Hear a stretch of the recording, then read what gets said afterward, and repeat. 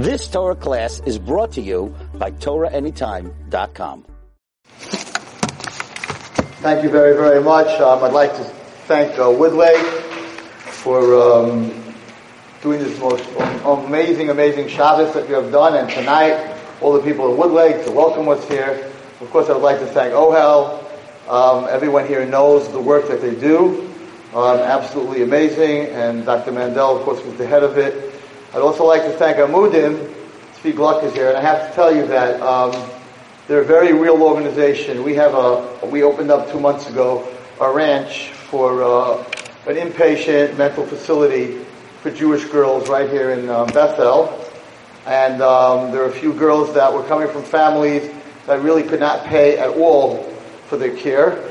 And I called Tzvi, and immediately Amudim took care of the situation, and those girls' lives are being saved only because he was able to react and take care of the payments that need to be made to the clinical directors. And it's a horse ranch, so there's a lot of therapy that way. And Tzvi always reacts, Amudim always reacts, and what they say they do, they really do. Ohel, what they say they do, they really do. So, and the task force, I don't really know the task force that's advertised, but I want to thank them also. So, I'd like to talk about addiction. I'd like to talk about prevention. I'd like to talk about intervention, and I'd like to give you a little bit of an understanding from the Torah, how the Torah looks at addiction. And a famous Kabbal Yashar, who was Rav Sadanavar, who lived about 350 years ago, wrote a very holy sefer that the Chidah and many other tzaddikim always had on their table, and he actually tells a story of addiction, which is actually 350 years old. But I'd like to try to explain a little bit with a mashal, which I have spoken about this in the #1 hospital in addictions in Boston.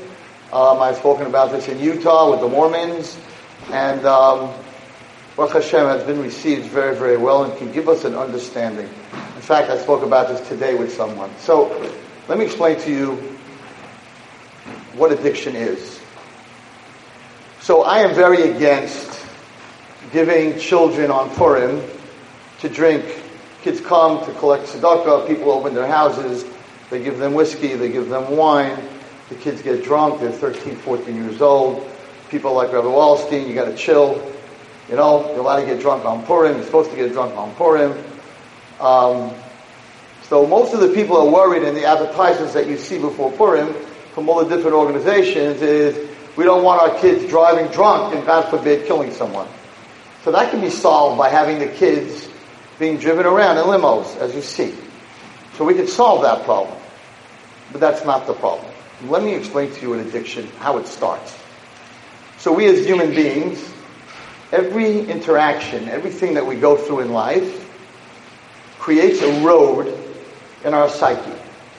Whether it's trauma, we know that Amudim stands for sexual abuse and what that does to a child, and all the different things that we go through in life create all these different roads. So you have this kid who's 14 years old. He's in your house for Purim, and he gets drunk. So he creates a road in his psyche that, oh my goodness, it was great. I'm not a talkative kid, I'm an introvert. But when you drink, you become an extrovert. You're laughing, you're chummy, you're having a good time with your friends, you're buzzed, you're not in pain. And you create this road in your psyche called drunk. You smoke one joint, like Rabbi Wallerstein, come on. I'm just going to smoke once. It's not the end of the world. It doesn't make me an addict. I'm just going to gamble, go down to Atlantic City once. Rabbi, what is wrong with it? And the answer is that experience that you have creates this road. The reason that 90%, I had a discussion this week with someone who has a rehab for drugs in Florida. He has 100 beds. The objective of the rehab is that after 30 days they can send them home and not have them return for 30 days. That's success. 90% of addicts, after a 30-day rehab, they're doing it again. Why? This guy goes to rehab.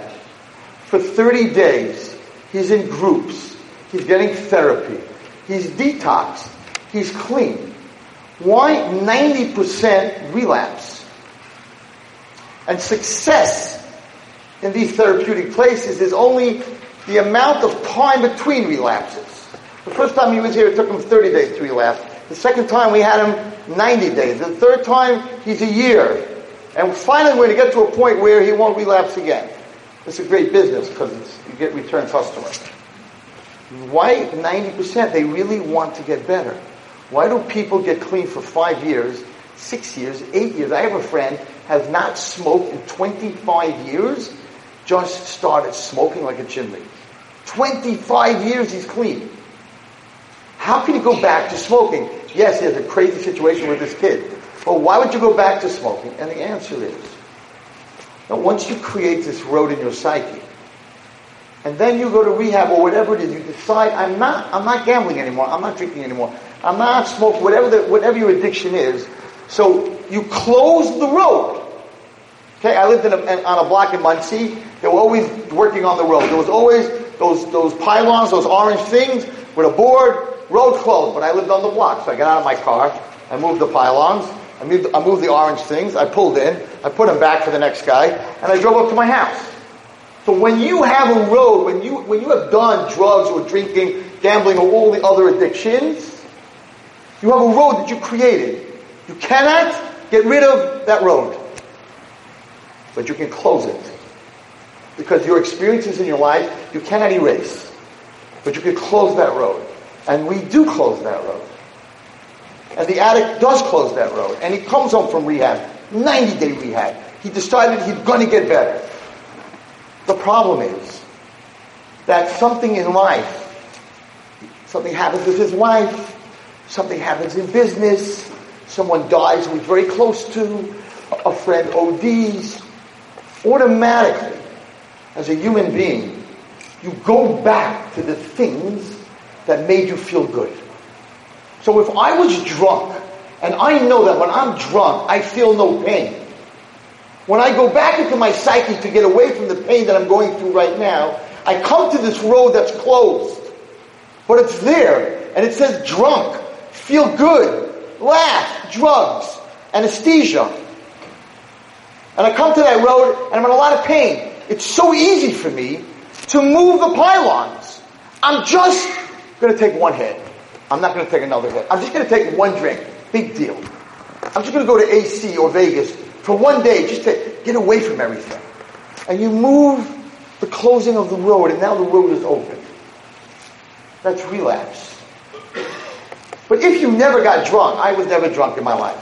Sorry to say that to all the people. I said that to someone today, goes, I feel bad for you, Zachariah, that you never felt what it feels like to get drunk. But I'm a very impulsive person. The worst thing that could have ever happened is if I would know what that feels like.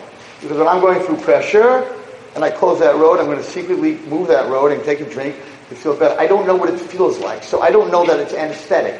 I don't know that it makes you feel good. The people that I see that are drunk, they look silly, and they're throwing up, and they're nauseous, and they wake up with a headache. So to me, like, why would you do something like that? I don't have that road. So when I'm in pain and I'm going through something really bad, right, I don't have that road to go to. So when I look for a road to get better, it's not there. I'm not opening a new road. I'm too old for that. I'm not opening it. I'm not stupid. I'm not opening a new road. But I will go back to my old stuff.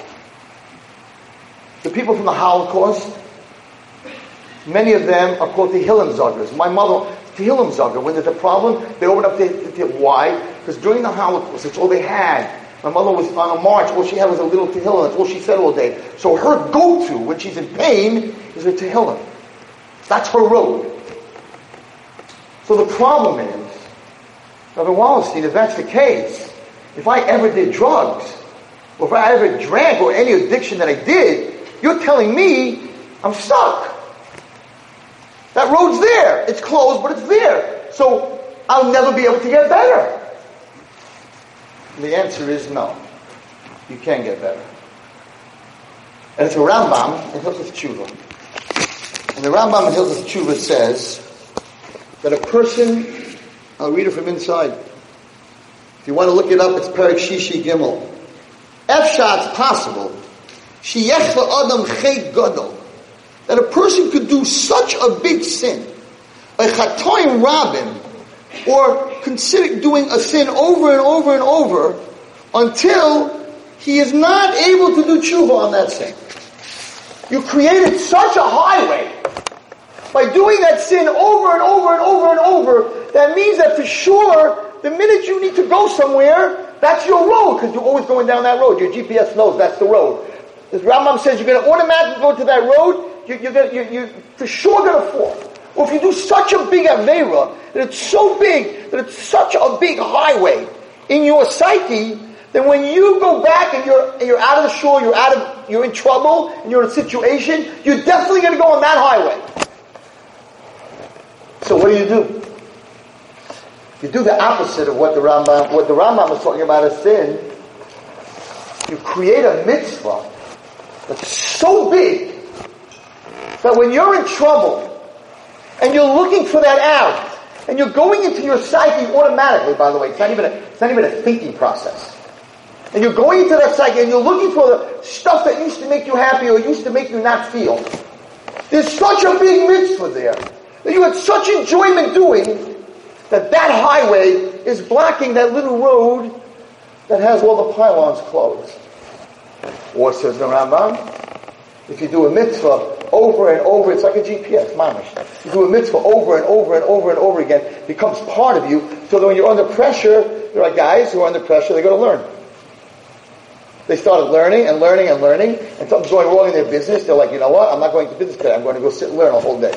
What does that mean? What are you doing? Why are you going to learn? Because he started learning, and every single day he's learning and learning and learning. Whatever the mitzvah is, to do it over and over and over, it's the opposite of the Aveira.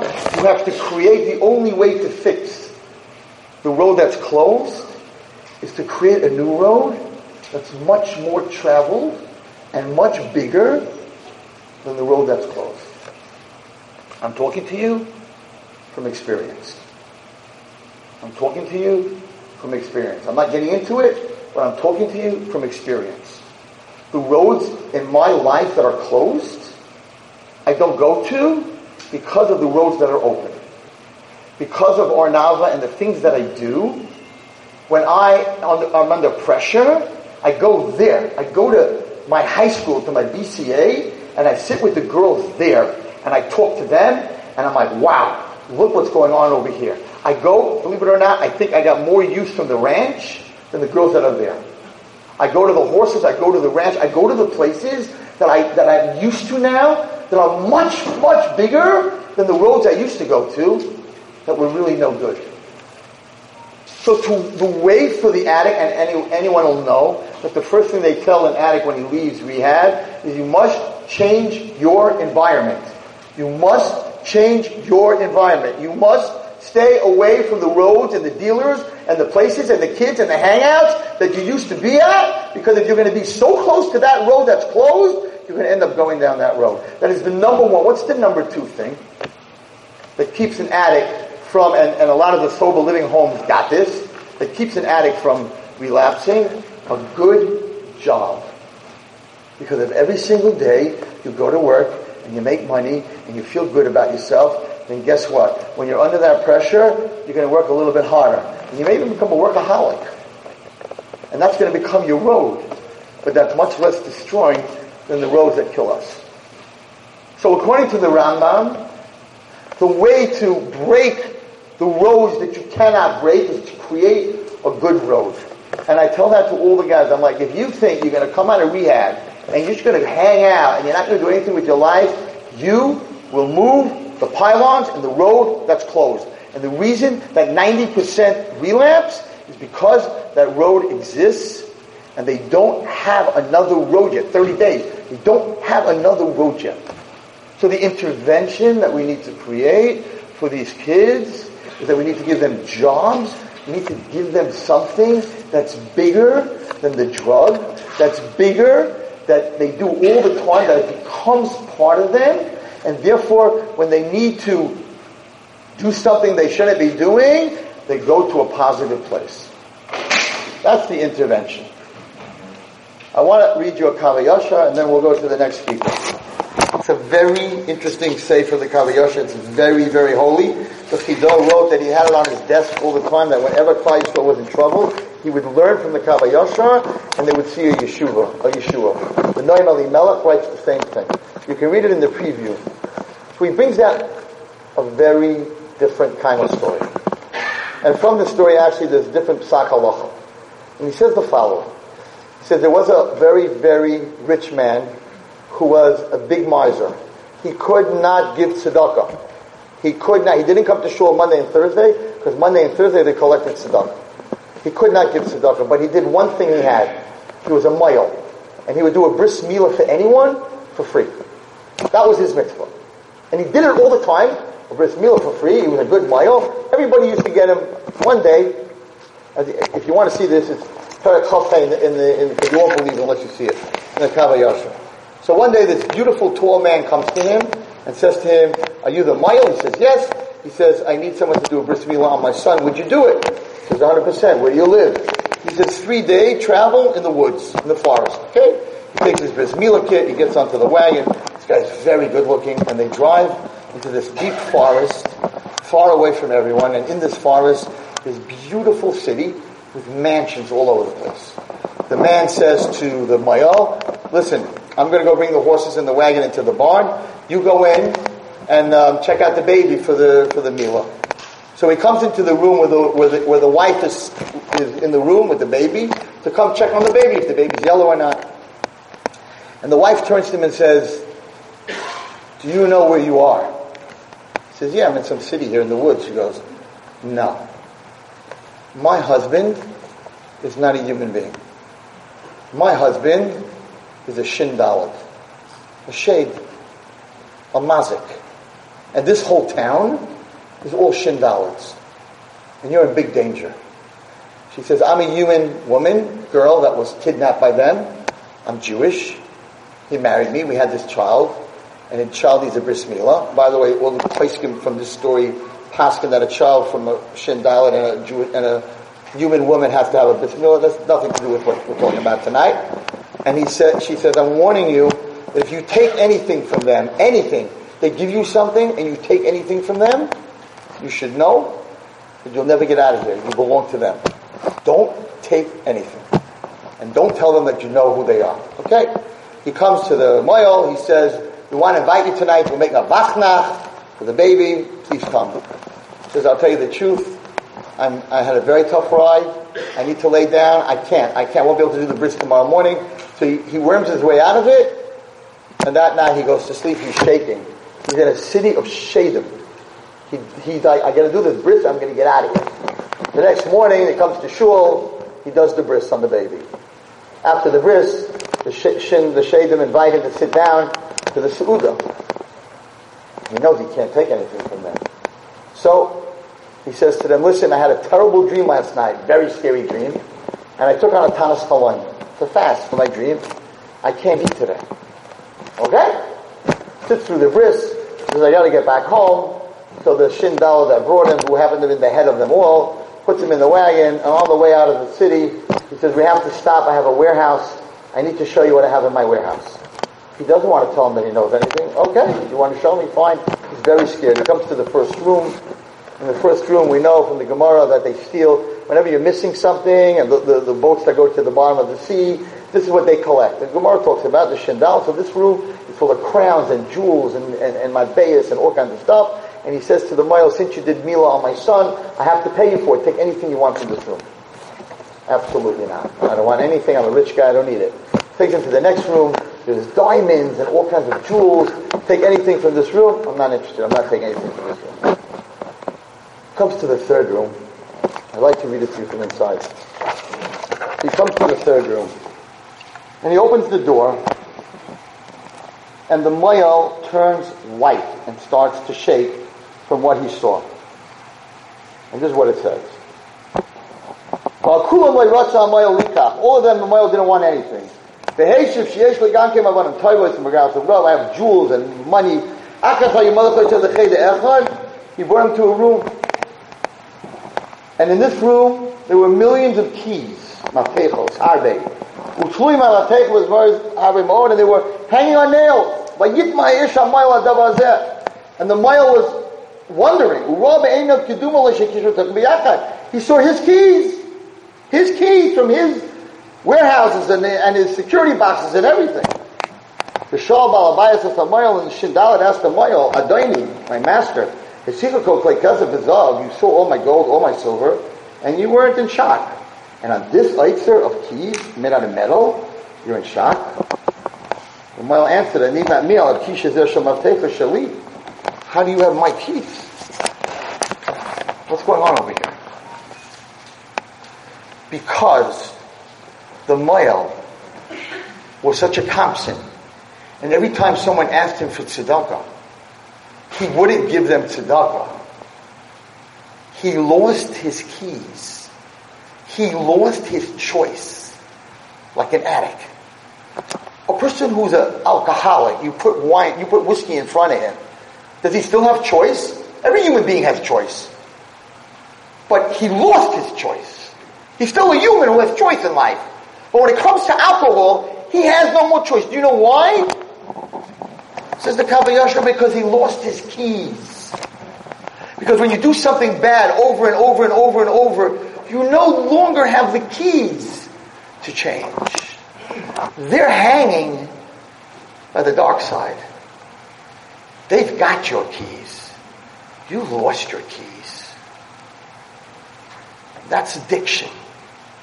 Addiction is never when a person lost his keys. He can't have a choice anymore. He can't open the door. He's locked. He's tied up. He's chained. They have his keys. And the Moel did not want to take anything from the Shadim, so he couldn't ask him back for his keys. And the Shindalit said to him, God must be with you because we offered you food, you didn't take it. We offered you gold, you didn't take it. Had you taken something, you would have never gotten out of it. Must be that you have siyata d'shmaya. So I'm going to give you back your keys, and you don't have to worry because since they're yours, we didn't really give it to you.